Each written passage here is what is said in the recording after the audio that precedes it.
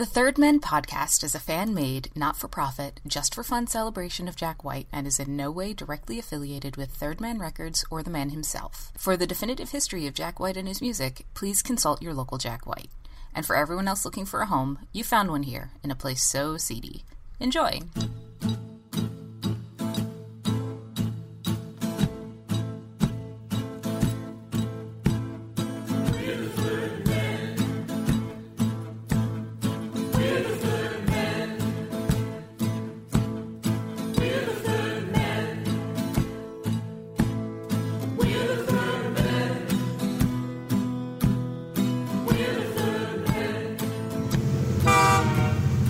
What?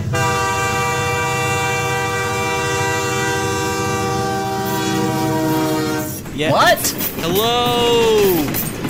James, I was just passed by a very loud train and I've gone deaf and I can't hear you. What? You're gonna have to speak louder. Hello, Paul. Yes? People have been yelling questions at us. I can't... James, what? For like months, people have been asking me and you questions. Yeah, I think it looks good on you. I mean, I do too. I mean, it's 100% velour. But that's beside the point. People have been asking... I did fight with Valor. Oh, God. What? James, you're gonna have to speak up. All right. I can't hear you.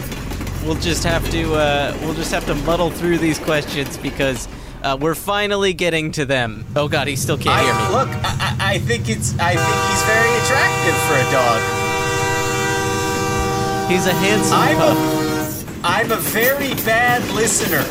We know, Paul.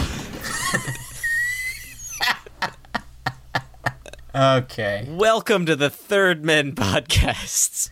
Yeah, welcome. My name's Paul Kaminsky. I'm your co-host. I'm your other co-host, James Kaminsky, and I'm here to hold your hand and guide you like some kind of hearing eye dog into the world of Jack White and Jack White related things. And Paul, we've got a special one today. Oh, yes, we do. This is our Jack White history podcast where we cover Jack White music and films and television appearances and tours and all that good stuff, and sometimes interview famous people and then follow it up with a vamp episode. Oh, yeah.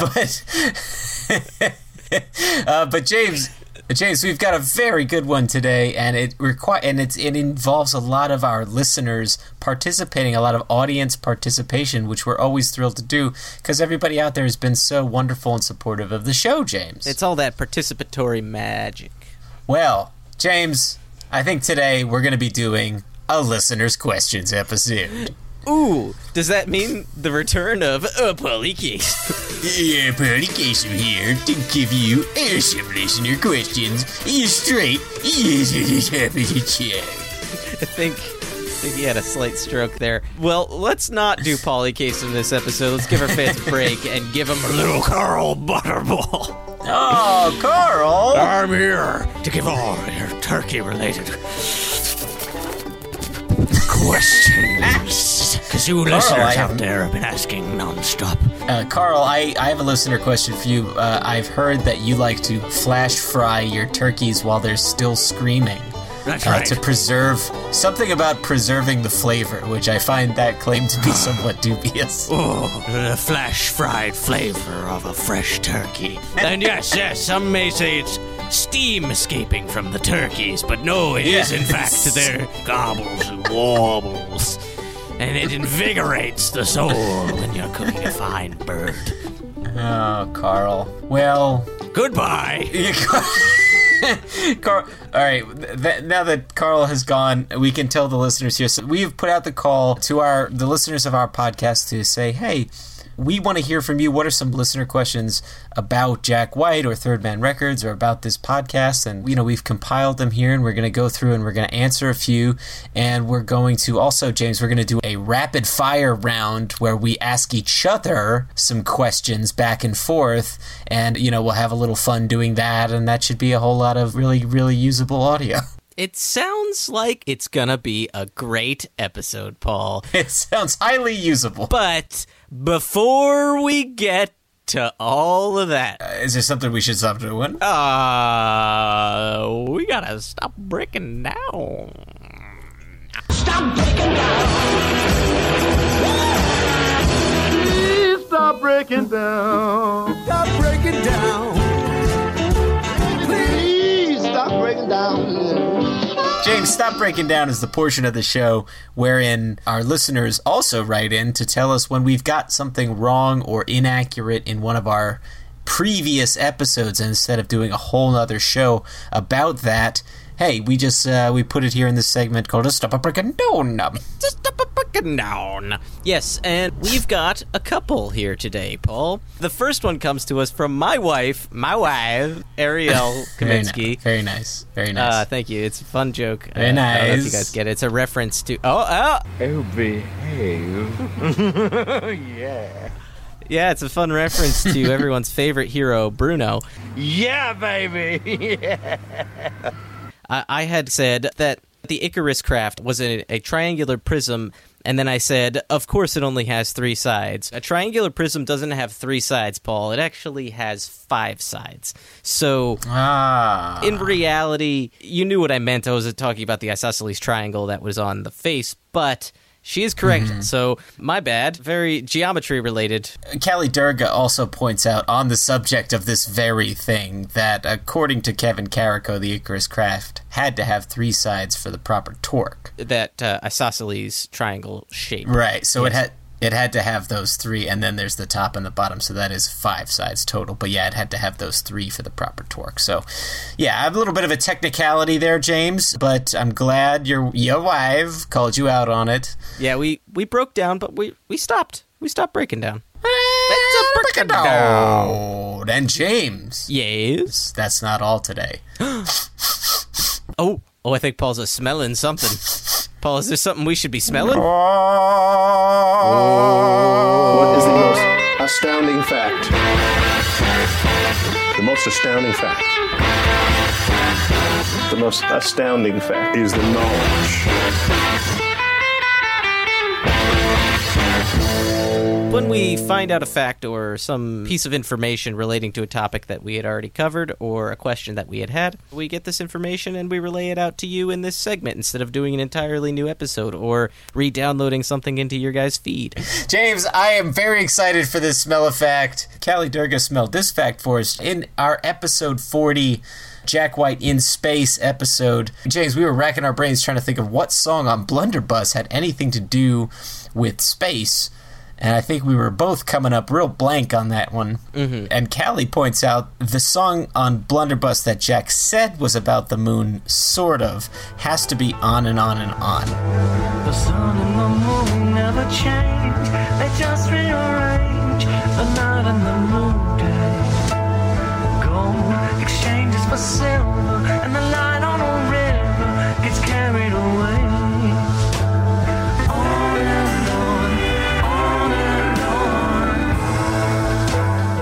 So that's the one, and I didn't even think of that. But the moon, as we pointed out in that episode, is an oft returned to image in Jack's songwriting, songs like White Moon, things like that. Yeah, Paul, we were a couple of dinguses for not getting this one. I mean, even lines such as, the stones in the sky never worry, they don't have to hurry, they move in their own way. There's plenty of astrological musings in this song that I should have picked up on.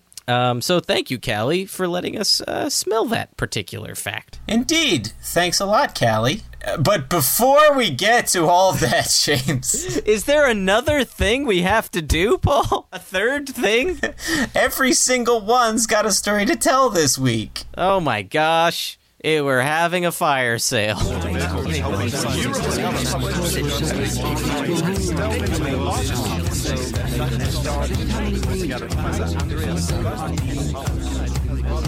wanna hear about it. Every single one's got a story to tell. James, every single one's got a story to tell is when we put out a call on our social media for you to participate and tell us some of your favorite things about a particular episode that we submitted. For instance, favorite songs, favorite moments in Jack history, favorite shows, things like that. And so we collect those when you guys send them to us, and we put them in this here segment. Every single one's got a story to tell, so you get a chance to tell your side of the story. So this week, James, we put out the call for favorite Jack White cover songs.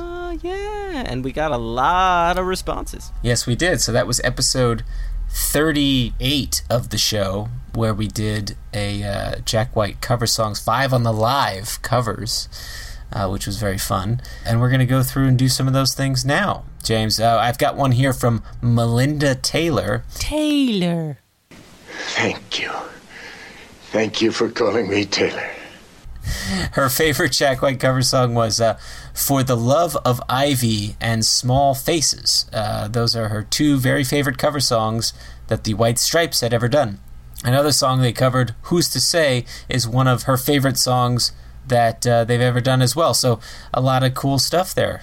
As well as Rated X. She also commented about Rated X. And I think all of those are great choices. I think Rated X was sort of going to be one of mine, but I don't know. I was thinking, like, when I think of that song, I think of the studio version, and our parameters for that episode was it had to be a live cut. But yeah, all of those are great songs. I think Who's to Say and Rated X would be my favorite of those 2. Yes, and we got another vote from Kate McCoy, the bones of the operation. She voted for Small Faces as well, which Melinda Taylor had also mentioned. So two votes for Small Faces there. And then we have from Leland Thingstag, which I think we had given a shout out on a prior episode, if I'm recalling correctly. I believe so, yeah. He says Death Letter, which is great. And I think we would agree on that. There's a lot of great performances of Death Letter, and it's a wonderful cover. Yeah, and Eric Andrew Dodson, we got Dodson here. See, nobody cares. Nice hat.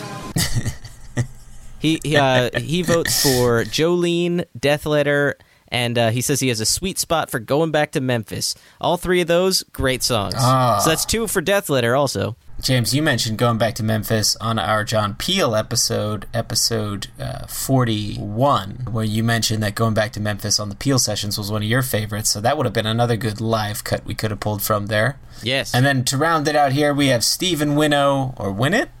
I think it's Winnow, where he says they did a cover of a Gun Club song, Jack on Fire.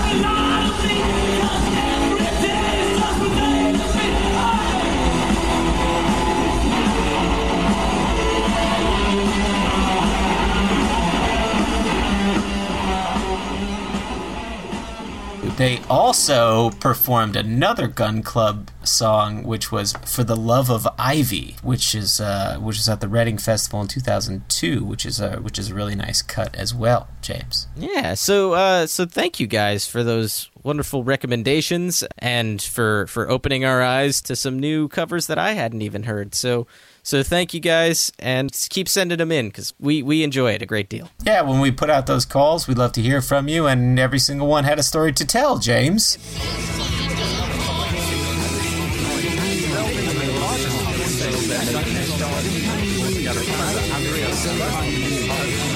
All right, James, let's hop into these listener questions, huh? Let's hop on in like a rabbit who likes to hop. So the first question we got is actually from a friend of mine and listener of the show. Chris Moore actually writes into the show, and he wanted to know what connections there were with Jack White and the band Electric Six, Paul. And I don't know if you're familiar with the band Electric Six. I am not. Hit me, James. You've definitely heard something from them, Paul. The Electric Six is a band from Detroit, and Wikipedia says their style has been described as a brand of rock music infused with elements of garage, disco, punk rock, new wave, and metal. Oh. So they're a little all over the map. And they kind of hit it big. You know, they were They were on the scene for many, many years, but they hit it big in 2003 with their album Fire, and specifically with the song Danger High Voltage. Ah, I know that one. Okay. Can we play a little bit of that for the folks at home? Yes, please. Danger, danger, high voltage, when we touch, when we kiss. Danger, danger, high voltage, when we cut, when we kiss, when we touch. Danger, danger, high voltage, when we touch, when we kiss. Danger, danger, high voltage, when we touch, when we kiss, when we touch, when we kiss. I love this song. I remember when it came out. Actually, I remember seeing the music video on MTV. I was in high school at this point, and it confused me, but I loved it at the same time. It was a little it's weirdly suggestive in certain ways, and the music video specifically had some weird imagery, and it's got a disco feel to it, but also rock, and it's interesting, and it's kind of like a jokey song in the same way. It's kind of like making fun of itself. But the song happens to share vocals with Jack White, Paul. Oh, interesting. It features backing vocals from Jack, and he's never actually officially credited on the track. The band actually jokes in interviews that it was sung by an auto mechanic named John S. O'Leary. To quote two of the members of Electric Six, Serge and Disco, the reporter from antimusic.com asks them, what about the Jack White rumors? Who sings with Dick Valentine on this song? And Serge responds, no, it's a fan. We put a competition out, and he won? He's a mechanic. It wasn't Jack White. And then Disco adds, yeah, he was probably the only person that entered. It's funny too, because these rumors really did swirl around, and I hadn't heard any of them until recently. But during the time, apparently this was a big mystery, and even the New York Times commented about it, saying, Jack White is rumored to be playing on it, and they said Danger High Voltage is catchier than anything on the radio by the White Stripes, the Strokes, or the Hives. Oh, wow. It's funny that those groups always get lumped together whenever they talk about that garage era. They always throw the Hives and the Strokes in there. Yeah. I guess I don't really remember the Hives really making that much of an impression. Like, I liked Walk Idiot Walk or whatever that one was. I liked that one, but I just don't remember them really blowing up much. Now, the Strokes, them on the other hand. Yeah. Hold on, I want to just listen to Danger High Voltage. I love that he has like a stuffed lemur on his shoulder in this music video. And he never draws attention to it. No. And then there's like a random like S&M like school teacher hanging out. This is a weird video, James. I'm very. The vocals of that school teacher in the music video are the Jack White vocals. So she's miming the Jack White parts. Really? Yeah, listen to it. Don't you wanna know how we keep starting fires? It's my desire. It's my desire. It's my desire. Don't you wanna know how we keep starting fires? It's my desire. It's my desire. It's my desire. Oh my God.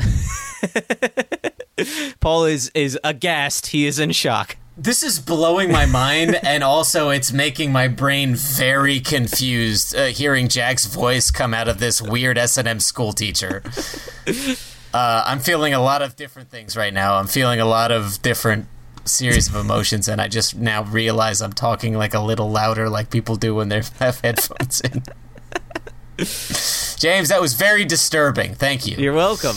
And Paul, that's not the only thing Electric Six has to do with Jack White. Whoa! So Electric Six being in the Detroit scene, not only the Detroit scene, but they're in the right time frame that the White Stripes and Jack White are around. So Electric Six actually happened to be at the Go's first show, at the Gold Dollar, the first Gold Dollar show. Interesting. Which I mentioned briefly in the Go episode that we go over. According to Bobby Harlow, Zach Ships of Electric Six stopped in for a beer the night of the Go's first Gold Dollar show. He says he liked him. So there's that. And the parallels don't stop there. Oh, man. Steve Nawara is a well-traveled Detroit guitarist who played on Danger High Voltage and plays with Electric Six. And he also played in many bands, such as The Go. He played in bands such as Ooh. the Detroit Cobras. What? He played in such bands as Co in the Knockouts, Co Molina.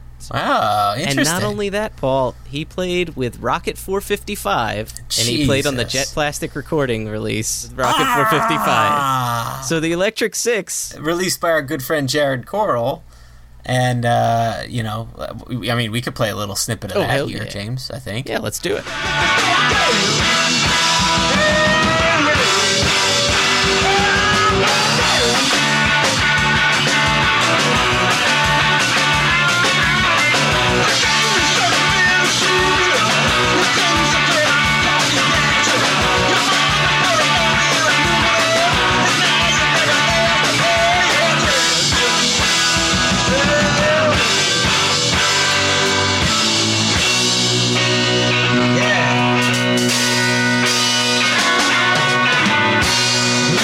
Wow, there is a lot of inbreeding going on with this crowd.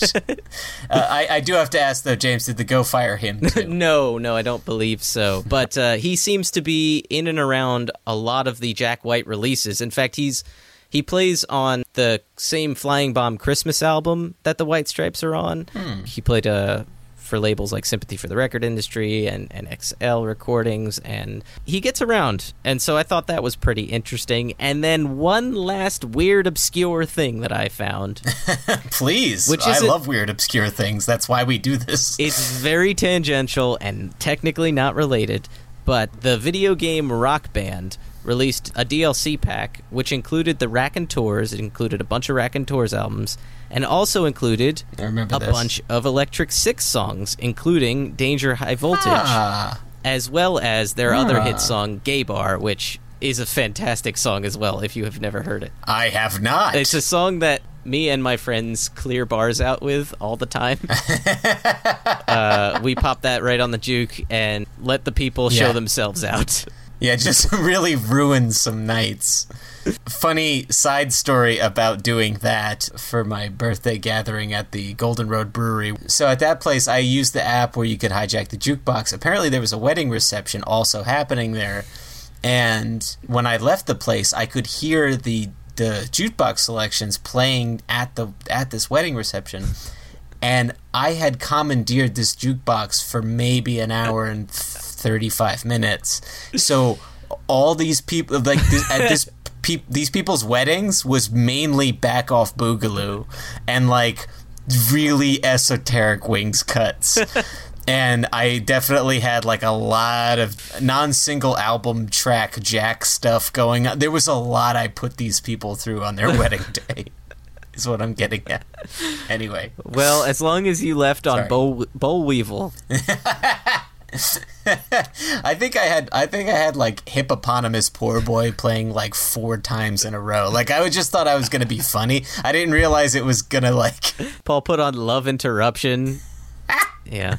Anyway, James, that was all very interesting. Yep. And so, Paul, that is the connection between Jack White and Electric Six. Let us consider this listener question answered.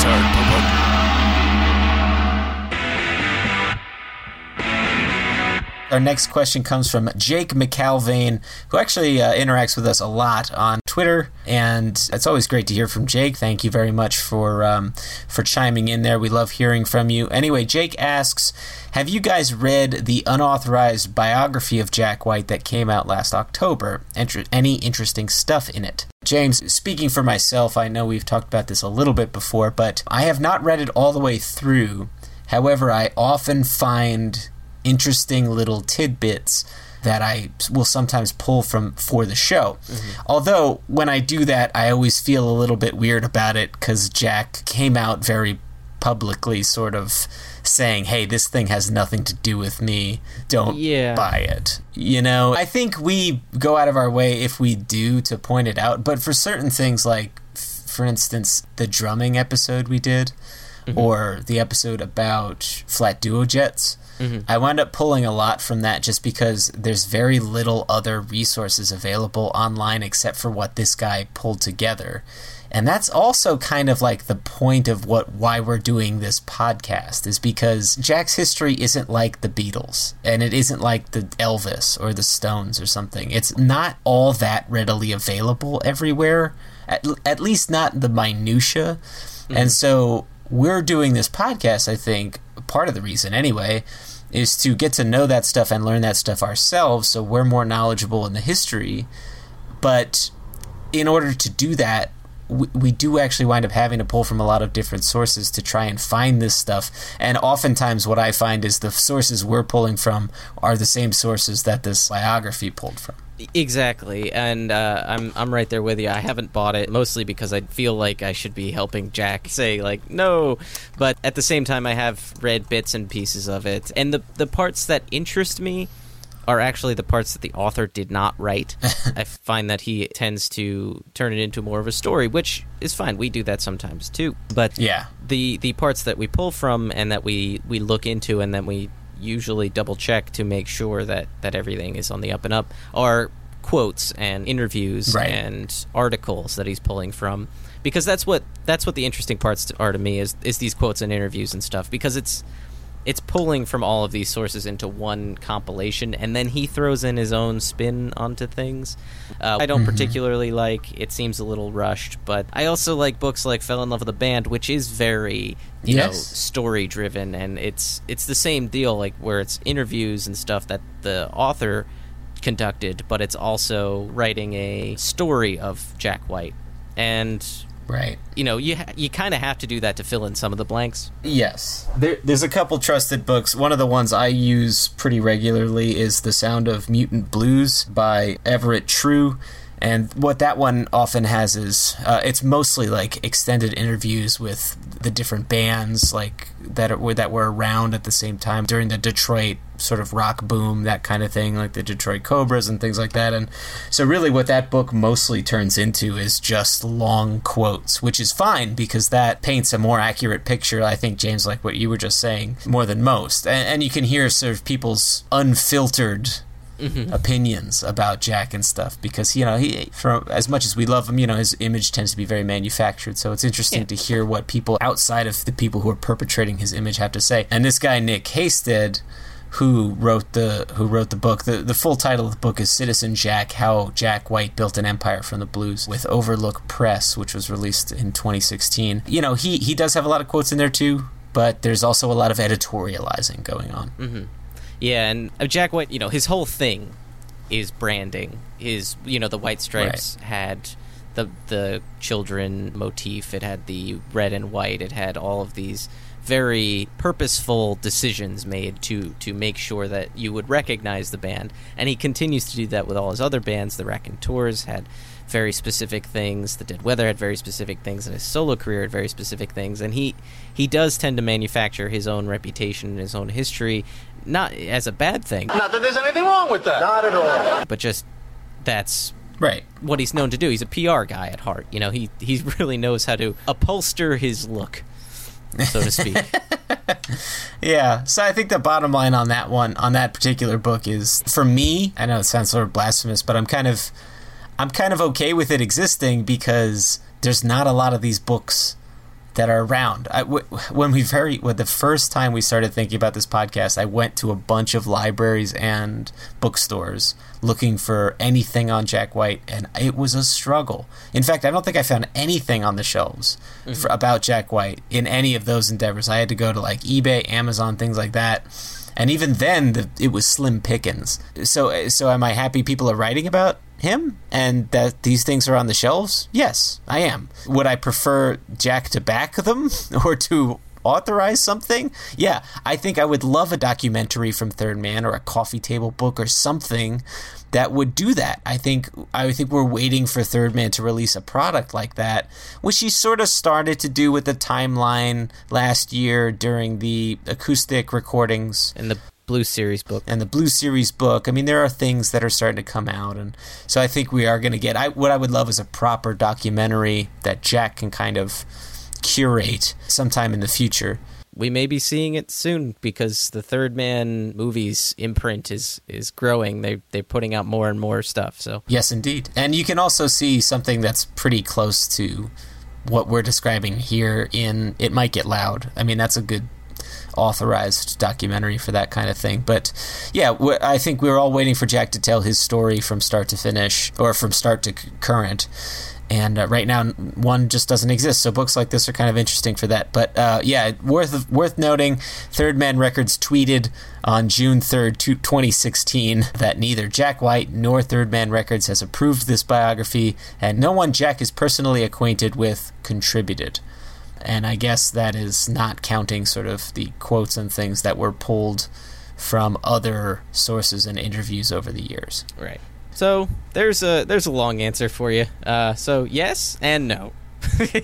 Trust but verify. It's fun. So that'll bring us to our next question, Paul. Oh. Which is by @TheDankHuman on Twitter. @TheDankHuman writes, when will the White Stripes come back together? Paul, I'll let you answer that one. I'll take my answer off the air. Thanks. Well, March. Well, James, look, I think, like we just got done saying about the unauthorized biography, we are but humble fans, and really, as we say in the disclaimer at the start of every one of these episodes, really the only person that is authorized to give any history or news or anything like that of Jack White is Jack White himself. So I preface this response with that. I think it would be an educated guess on our part to say if the White Stripes were to get back together, it would likely not be anywhere in the near future. I think it's, in all likelihood, probably not going to happen. I think what you can expect is when the White Stripes are inevitably inducted into the Rock and Roll Hall of Fame, they get back together and do something. That's exactly what I was going to say, yeah. I could see them getting back together for Conan, maybe. I mean, that's when they played their last show, maybe for something special like that. But I think at this point, Meg is out. And based on everything we've heard, she is enjoying being out and has no real interest in coming back in.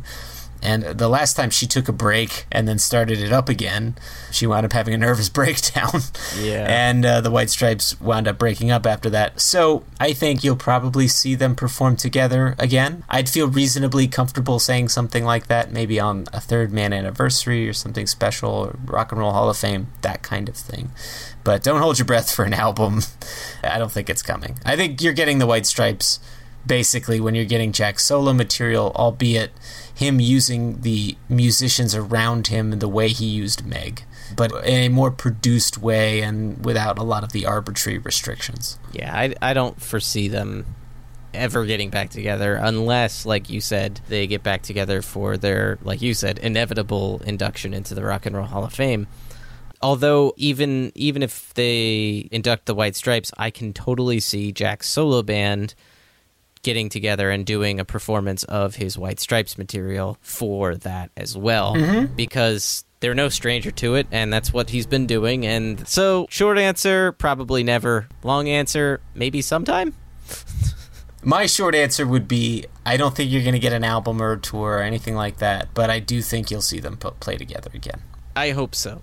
James, that brings us to our next question here from Rain Prosper via Facebook. And she says, I have no idea how you guys find out the things you do. Well, we talked a little bit about that, James. But if you ever come across the significance of early December for Jack White, I would love to know. It's been bugging me recently. Lately, I've been turning to you guys for all things Jack related. He mentions it in Air Near My Fingers, and then again in Same Boy You've Always Known.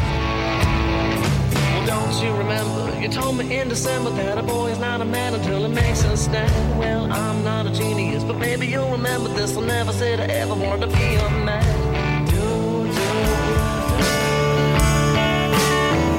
Pretty tough to think about the beginning of December.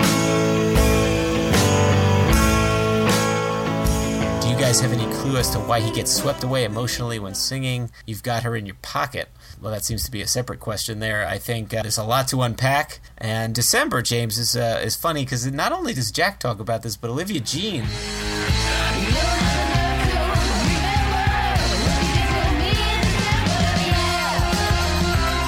So yeah, there is some December talk in Jack White lore, it seems. There's definite reasons for him having some kind of negative connotation with December. One that probably isn't very related to anything is Jack White and Renee Zellweger broke up publicly in December of 2004, so that might add to his beef with December.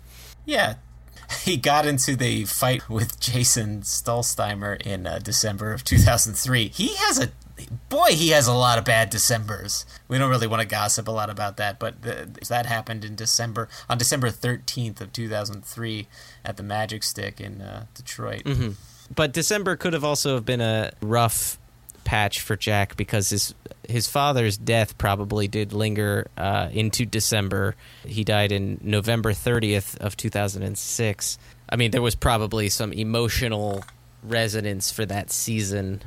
But to get off of all of these depressing things, Jack notoriously records in the dead of winter, whether it be December or January, and that might have something to do with these lyrics because he's surrounded by it while he's recording White Stripes material, because it's a challenging condition, or so he calls it. The songs like Same Boy You've Always Known and things like that tend to be about breakups, and I think it's plausible to say, James, that this is probably a breakup or some other traumatic event that could have happened in December, but it could also just be poetry. You know, he could just be plucking that out because it kind of sounds nice and rhymes with things. So It rhymes with remember, you know, like that kind of thing. I have a feeling that it's something like that. Yeah, I don't know if anybody out there, Callie, if you know why December lingers in Jack White's lore, please tell us. Yes. And Same Boy You've Always Known, he gets choked up while singing that because that song is of special meaning to him. He's said, I think in interviews past, that would be the song that he'd want played at his funeral, right, James? Right. Same Boy You've Always Known. Yes.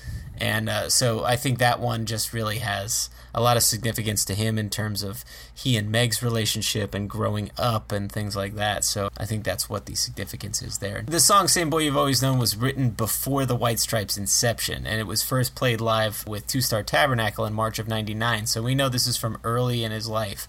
He's been playing it pretty much throughout his career with different bands. He played it at the Chateau de Fontainebleau with Lily and a lot of different things. When asked what he would have played at his memorial service, he says, "There's one song I wrote called The Same Boy You've Always Known, though I don't really know if that song's really about me.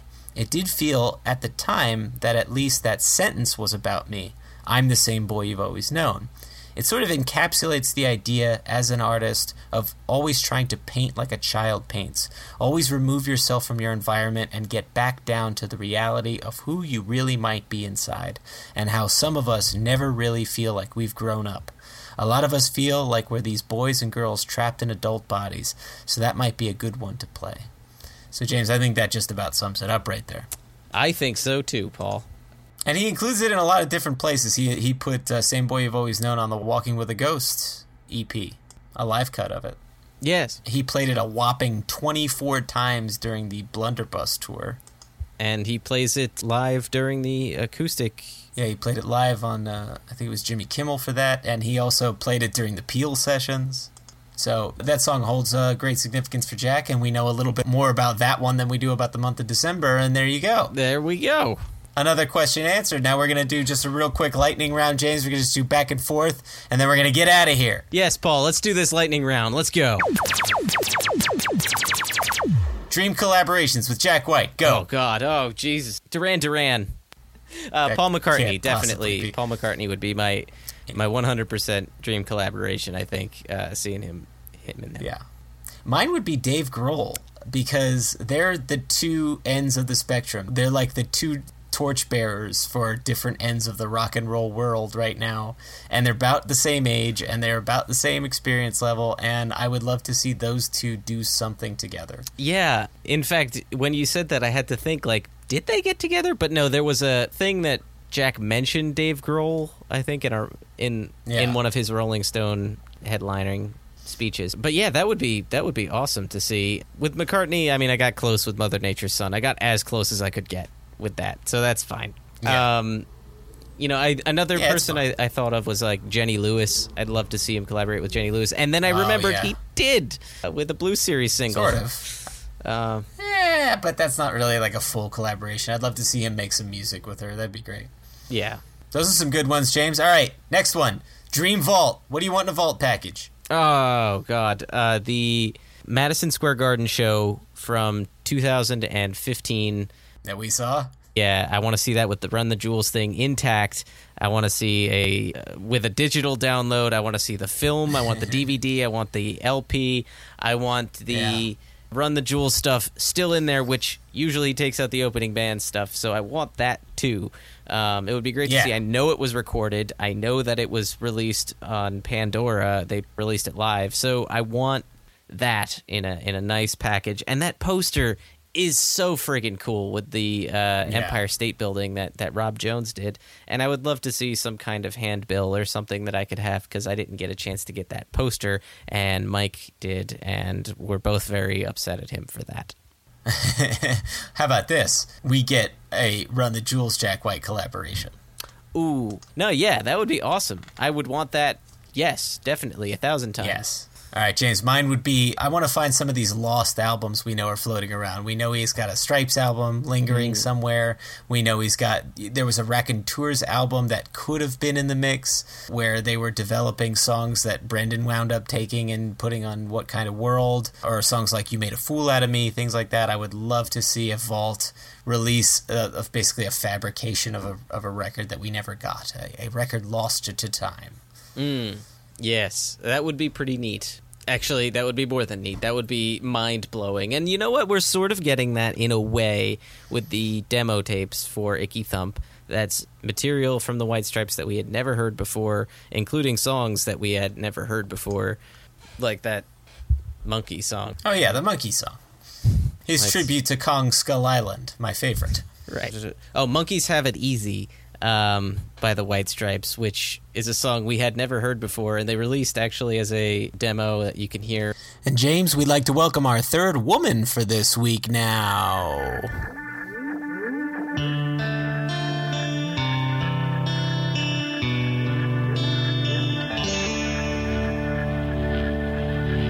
We'd like to welcome our third woman today. For the second time in less than 40 episodes, my wife, Ariel. How's it going?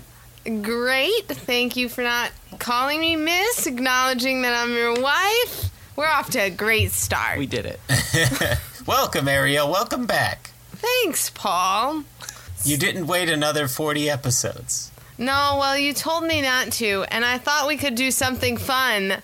So this is exciting. I've just been filled in myself. I'm very excited about this. This is going to be a lot of fun. Ariel, you're going to kind of like take the reins here, huh? Yes. So what happens is I have kind of a different perspective in what you guys do with this podcast. Mainly because I don't always listen to it, and I get bits and pieces, and to me it's just this weird fanatic thing that you guys have going, which is great. But this is going great so far. I get bits and pieces of things, and I don't know if it's accurate or not. So I have some questions about a lot of things that I'm wondering if maybe you can shed some light on them. We'd love to shine a light in this skeleton-filled closet that we've prepared for ourselves. Yes, you've made this closet all yourselves. First of all, none taken. Second of all, it's fine. We understand, and this is a weird thing we do, but hey, it could be worse. We could be like killing people, or doing smack, or smacking people, or doing people. We could be doing a lot of things that are worse than this. There's a lot of combinations of those words that would be worse than this. Regardless, this whole podcast and everything you're always talking about and doing all revolves around Jack White. He just seems like such a strange person. He just does a lot of strange things, which I guess is cool. Is that like part of the interest you have in Jack White? Is it more musical, or is it these weird things? Have you always known that he was this odd, or is this a new development? So am I to understand this is an intervention? I think the question is, what came first, the gimmick or the egg? The gimmick or the music, yeah. So thank you. Yeah, and which paraphrasing do we prefer, or do we prefer any, or do we prefer both? I think that's the question, Paul. Yes. And I would say the gimmick came kind of hand in hand with the White Stripes. We actually go over this a little bit in the episode, but the White Stripes were built on a foundation of very specific criteria and imagery and symbolism to help brand the band, as well as to, help sell the band to the public. So there was, a childlike quality to it. There was the red, white, and black color scheme. There was the whole thing of him calling Meg his sister, adding to a mythology, and some could call it a gimmick, but, adding to a mystery that would make people want to know more and want to engage more. And that mystery is partly why we started this podcast, because that mystery led us to say, well, who is this guy? Who is this weirdo?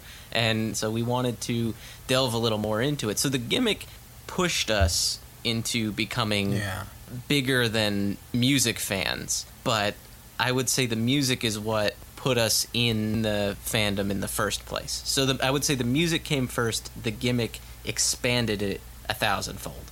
And to add to that, I would just say one feeds the other. So hearing the music for the first time, there was a lot of energy. It was kind of, I like the rhythm and blues aspect, but there was the gimmick attached to it, and I'm like, oh, that's kind of funny. And so it sustained me to want to listen further, and seeing the imagery of the music videos and stuff, and I was like, whoa, there's something else going on here. I mean, people come into a show and come into listening to a record or going to a movie. People come in with preconceptions, and you can't avoid that. And, you lose an amount of what you could possibly share with that crowd when their preconceptions are, they're being misled or something. I don't know. I want whatever preconception they have, I want it to change once they come and see us live. I want them to not care. I want them to know when they walk in to say, oh, someone who might think it'd be dragged along, all this band's nothing but gimmicks. Boy and a girl, and they're red, white, and black, and they have peppermints painted on the bass drum, and they, all this jazz, and they're called the White Stripes. Whatever, this band's all gimmicks, I love them to come in and then after a few songs, not even realize, what's happening anymore, to be consumed and to be exhausted by what's happening, and their preconceptions just kind of drift away. And by the time they're walking around after the show, I would hope that we've exhausted them and that their preconceptions have disappeared. One kept continuing to spur on the other. I would hear that, oh my God, he started this other rhythm and blues band with all his other friends, and okay, that's kind of weird. And songs like Store Bought Bones that got really, really weird. I'd be so bemused by it. It would make me want to continue further. And Fats Kaplan put it well during our interview with him in episode 42, where he said, in Don Quixote-like fashion, he tries to Don Quixote. Sure. He tries to create mystery in a world where it's impossible to create mystery. And to do that, he has to do these kind of oddball things. But if the music sucked, the gimmicks would fall flat. He's got the goods to back it up and the talent to cash the checks that his mouth and eccentricities are attempting to cash. You both use the word gimmick a lot. Can you clarify for me what you mean by gimmick? Because when I think gimmick, I think tricky things. It's a hook. Yeah, and it's nothing of substance necessarily, but it can be. It's like the Beatles used to put harmonica on every track, and so that was their first gimmick, they're a harmonica band. And the White Stripes use that color scheme and this notion that they're brother and sister, even though that's not true, as a gimmick of this is our fake story, and it's not true. I mean, it's really meaningless. It's more set dressing to add intrigue. Yeah, it's something that's inconsequential to set you apart from everybody else, basically. Yeah, I think that's a good way to put it. It's all about marketing. So it's just he's really good at marketing. A gimmick would be his triple-decker record where he included a 45 single into a 12-inch, and you would have to actually break the 12-inch in order to get the 45 single and hear those songs on there, because they're unavailable anywhere else. So it was a gimmick, and it was also kind of a screw you to collectors and completionists, because he wanted to see who would be more interested in the music versus who would be more interested in collecting the music. So did either of you break it? Neither of us have it because it's very expensive. No. It's very expensive. Yeah, we don't have that kind of money. But that's a good question. And this is not a knock in any way. Yeah, there's things he does that would really annoy me if I didn't love the music so much. Yeah. So I think that's what it is. It just one feeds the other. That makes sense to me. How many different albums and things are there? Because, I mean, you're already over 40 episodes into this. How much stuff can there be? And I mean, I'm impressed that there's this much stuff. I don't know. It's all very confusing to me. There's like 13 studio albums total, give or take, depending on what you count. There's the 6 White Stripes albums, the 2 Raconteurs albums, the 3 Dead Weather albums, and the 2 solo albums of his. And then there's like a lot of live albums, and the Vault gives you all kinds of rare stuff. And then there's a bunch of oddball singles out there, and then there's collaborations he's done. So it's not just as straightforward as he put out 13 albums, although that's quite a lot over his that is career. a lot. It's almost an album a year, you know? Yeah, and when we were talking to Dominic Davis in episode 39, he had mentioned that Jack White actually records every concert he's ever performed, including like ones when they were kids. Like, because he's super interested in engineering and producing and all that stuff, as well as making the music. Even if we don't get to hear any more studio albums, there are thousands of unreleased live shows that he could put out, that he has started to put out with the Vault stuff. And some of them he'll put movies with, some of them he'll put these other things with. And it starts to build a bigger picture of what he's like on tour, and then there's things to talk about in regards to the tour. Now, in regards to topics and things that we have to discuss, it's hard to run out. He's got his tendrils into lots of different aspects. Tendrils. Jack has tendrils? Many tendrils. He's a tendrily man. Oh, okay. It's disgusting, and he's a sick man.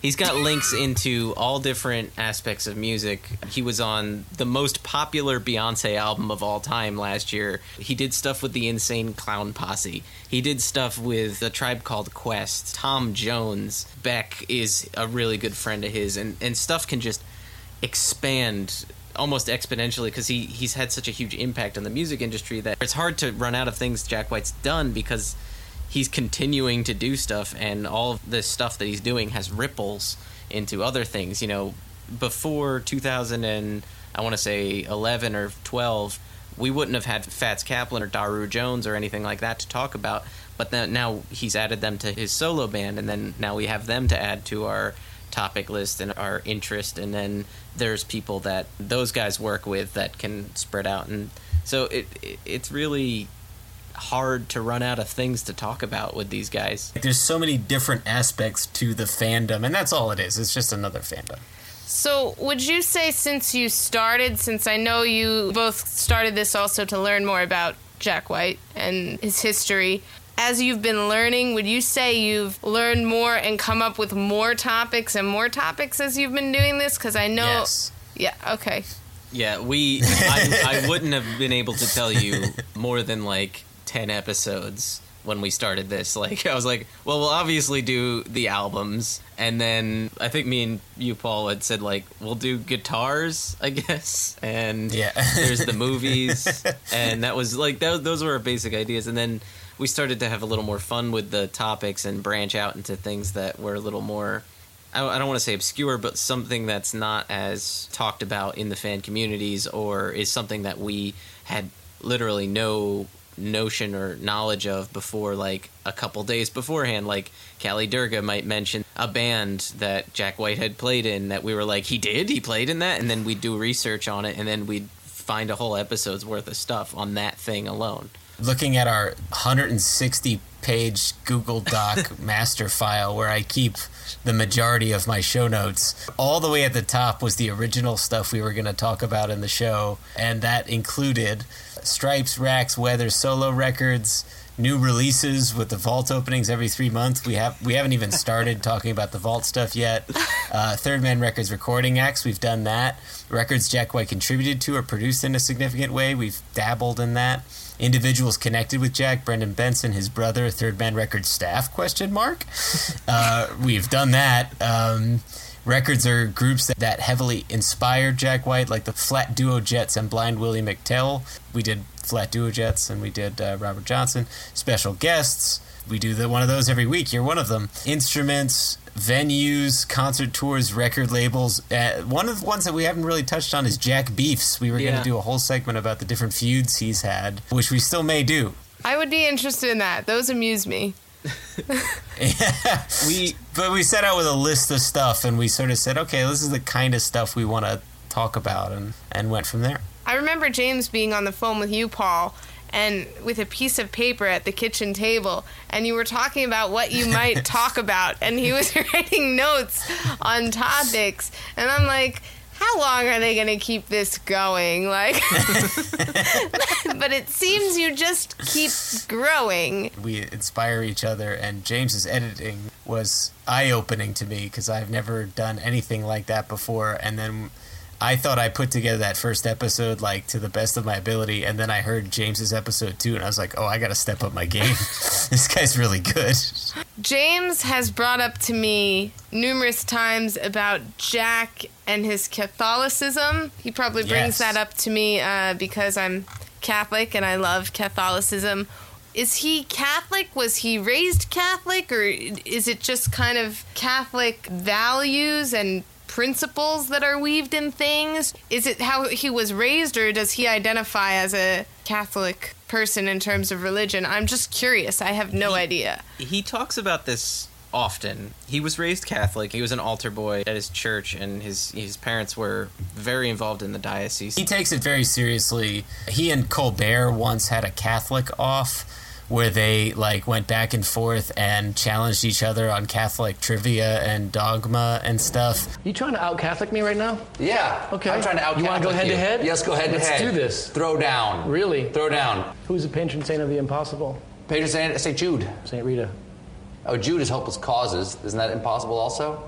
It's in the impossible realm, but in the possible realm? All right. Who's the patron saint of clowns? Who's the patron saint of clowns? Clowns.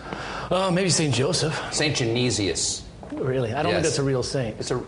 And Jack was holding his own, and he was getting really competitive about it, and so was Colbert. So I have a feeling, if you're familiar at all with Stephen Colbert's Catholicism, I think it's a similar sort of thing. He was raised in it, he was immersed in it. I think he very much believes in God, believes in the teachings of the Catholic Church. I feel like sometimes he looks at the dogma with a wink and a smirk, like a lot of people do, but I think his heart's in it for sure. He sings about God a lot. Yeah, and Gorman Gillis was employed by the Archdiocese of Detroit for 38 years before his death. Teresa Gillis worked as the Cardinal Secretary for the Archdiocese. And while he grew up heavily involved in the church, his soon-to-be wife, Meg White, grew up without any religion at all. So they made quite a pair. Jack said of religion, I grew up with religion in the air. And he liked the idea of you can't create. God creates. It humbles you. It frees you up. Musical abilities are less a gift I was given and more of an opportunity. So that kind of, I think, sums it up pretty well. And as for his current believings, he doesn't really talk too much about it, but he does say that he believes aspects of the church, and he likes to believe in divine inspiration sometimes. In other instances, he'll say the opposite, but he has said in regards to the Hank Williams song that he recorded that he believed in Hank Williams' spirit was there, and that somehow these lyrics were directed to him. So, he believes sometimes in divine inspiration, but as to what he believes, I'd say he's more of a pragmatic person and someone who doesn't really go to church every week. Just ask him. I mean, we could send him an email. Eventually we will, but we do know it's important to him, and he grew up with it. I'm just so curious. Even that quote was weird, I don't create, God creates. I would think that he does create. He creates a lot of the music, and that would be a talent given to us from God. We create like our Father creates. But anyway, that is a whole nother thought. Well, I think that means more of he's a vessel for the creation that is God. And so whatever he's producing is something that he's channeling from some higher place. I think that would be how I interpret it anyway. I don't know. We have a special surprise, so I hear. Yes, I do have a special surprise. I thought it would be fun if I could quiz you based on some internet knowledge of Jack White since I don't have any of my own. Are we going to do a lightning random online quiz? Yes, we are. Cue the game show music, Paul. And I'll be your host, asking you all these questions that I don't know the answer to. I can't wait. Let's do it. I can't wait for us to embarrass ourselves. Go ahead. Okay. Between the two of us, if we can't get these questions right, I don't know what else. There, with no help of Google. Let's do this. No Googling help. Bing it is. I can Google it. Okay. Question 1 has to do with the works for which Jack White has won Grammy Awards. So I'm going to name the year and award, and you're going to tell me the album or the song. So 2010, Best Boxed or Special Limited Edition Package. Paramount Box Set, Volume 1. Is that the same as Under Great White Northern Lights Limited Edition Box Set? I done screwed it up. Paul, I done screwed it up. Paul, Oh, man. I was so confident. Okay, I'll skip back and we'll go forward in time. How's that? Sure. 2003, Best Alternative Music Album. That's Elephant. Yes. The White Stripes. And if we were taking points, Paul is winning. We're not. Thanks. 2003, Best Rock Song. Seven Nation Army. Yes. 2004, Best Country Album. Oh, that would be Loretta Lynn's album Van Leer Rose, which Jack produced and sang and played on. Very good. I don't know these things. I'm glad that you guys can answer these questions. 2004, Best Country Collaboration with Vocals. That would be Portland, Oregon on Van Leer Rose. I don't know if it's on Van Leer Rose, but it is Portland, Oregon. It is on Van Leer Rose. I believe you. If that ain't the answer, then tell me what is. 2005 Best Alternative Music Album. Oh, that'd be Get Behind Me, Satan. All right. By the White Stripes. Very good. Next, we're into 2007. There was a Best Alternative Music Album. That would be Icky Thump. There was also Best Rock Performance by a duo or group with vocals. Also Icky Thump. Very good. The song. And in 2008, Best Engineered Album, Non-Classical. And Solars of the Lone Man. Yeah. Really? I didn't know that. Well, you guys are doing well. You're doing well. We're just naming the albums in order. So the years, see, I shouldn't have given you years, but then that wouldn't have worked. No, the years help. Give me a second to queue up another one. That was it. That was it for the Grammys. You did well. Okay. You only missed one. One wrong. That's all right. My fault. It was the first one. You were. Well, I didn't. You were warming up. With the coldest album.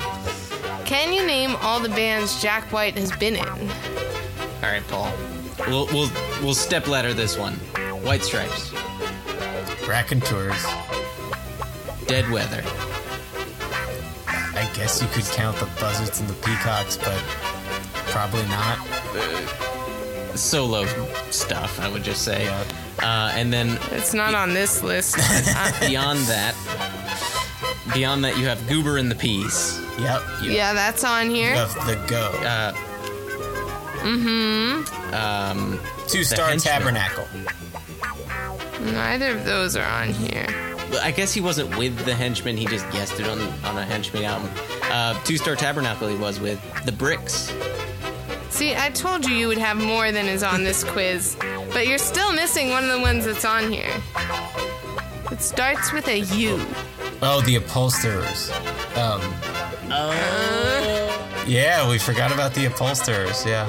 Yeah, we have to give in our Jack White credibility. Because that's him and Brian Muldoon. Well, you got all but one. So we missed two, but that was pretty good. I think we held up pretty good against some random online quizzing strangers. with this. Sporkle. Yeah. Sporkle. Thank you, Sporkle people. Yes, I think we should be very, very embarrassed. And Ariel, thank you so much for joining us on the show. You were wonderful. This was great, honey. Thank you so much. We really appreciate it. And thanks for being our guest this week. You're welcome. And yeah, so let's get back to the show. Let's get back to it, James.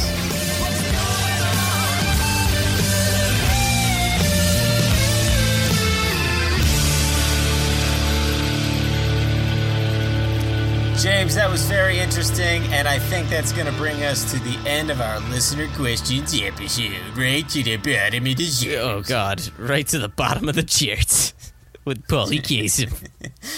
We listened, and we listened well.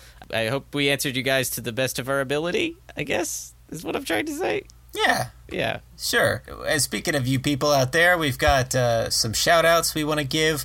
Some new people who've been talking about the show, interacting with us on social media. We've got Joshua Hishar. Joshua Hishar. Thanks, Josh. What? We've got Neko-san Carr on Twitter. We've got James Blonde. We've got... I get it. I think it's a pun. We've got Tom Stevenson. Thanks. We've got Donna Romero. We've got Wope Morales. Yeah. We've got Pavel Yanez. Yes. And we've got Clay Bombay. Hey, thank you, Clay Bombay. Couldn't have done it without you. I mean, we could have, but... And then we've got our... Yeah. And then we've got our regular listeners, James. We've got Kate McCoy, the bones of the operation. Andre Ice Cold Lyman. We've got Eileen Corsano. We see you over there. We have... Yeah, we've got David Poe. Poe. We've got S.A. Franco. We have no idea. We have got Jeremy Riles keeping us on those rails. We've got Callie Durga, third woman in spirit every week. We've got Adrian King, the punk rock queen. We've got Amy Hart, the heart of the operation. My oh me. We've got me oh my. And ha ha, LOL 2.0. And Paul, if you want to be one of those listeners that we shout out, you could do it many ways. You can go on our Facebook and Facebook us at facebook.com/thirdmen. You could tweet at us on Twitter at thirdmencast and use the hashtag ThirdMenCast. You could tumble with us, tumble on down, thirdmenpodcast.tumblr.com. You could go right to the source where we post our show and show notes with WordPress, thethirdmen.wordpress.com. You could email us, Paul. You could send us email right to our email address, which is thirdmenpodcast@gmail.com. You could find us on Spreaker, where we also host our show, which is the iHeartRadio subsidiary, and that is SPREAKER.com.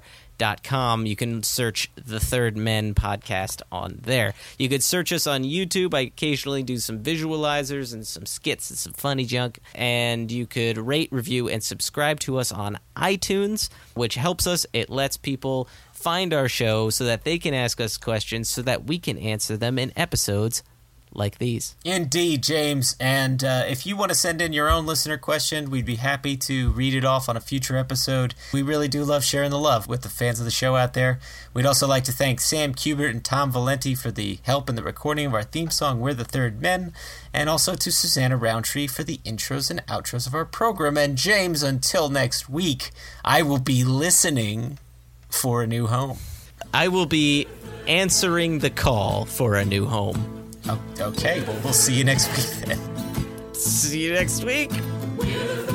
For more information or to contact the show, visit thethirdmen.wordpress.com or email at thirdmenpodcast@gmail.com. Also visit at thirdmencast on Twitter and search The Third Men on Facebook. See you next time.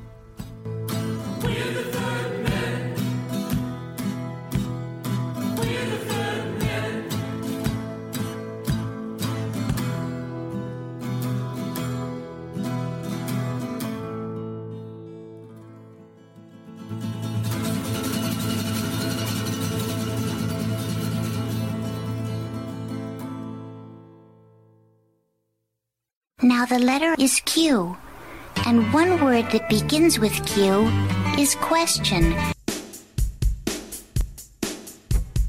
Who, why, where, how, what, James, this is going to be our most slapped together effort yet. I'm a little bit inebriated already, Paul. James is already drunk. I'm leaving. No, it's fine. You want to join us? We need you. if we need you. We may need you. Why? What's wrong with you? Well, there's a lot wrong with me. My name is James Kaminsky. I'm your other co-host. Sorry. Got a little thing in my throat there. I think that was a reference to something. I just It don't know what it wasn't. is.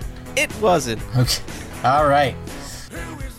Is nothing to sneeze at, I guess. It's all What's over happening? the place. No. The first the first one comes from my wife Ariel, my wife. God, Yeah. let's get through No, this. we got it. Yes. Can you feel me? Paul, I'm right there with you. I'm feeling the vibe that you're giving off. That's not the right ending to that one for me. That I was gonna do. Oh God, Paul. All right, James.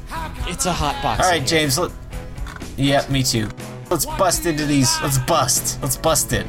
Gross. Let's Makes let's me feel let's. good. Yeah, I get it. Atomic Blonde's gonna be great. Thanks, YouTube.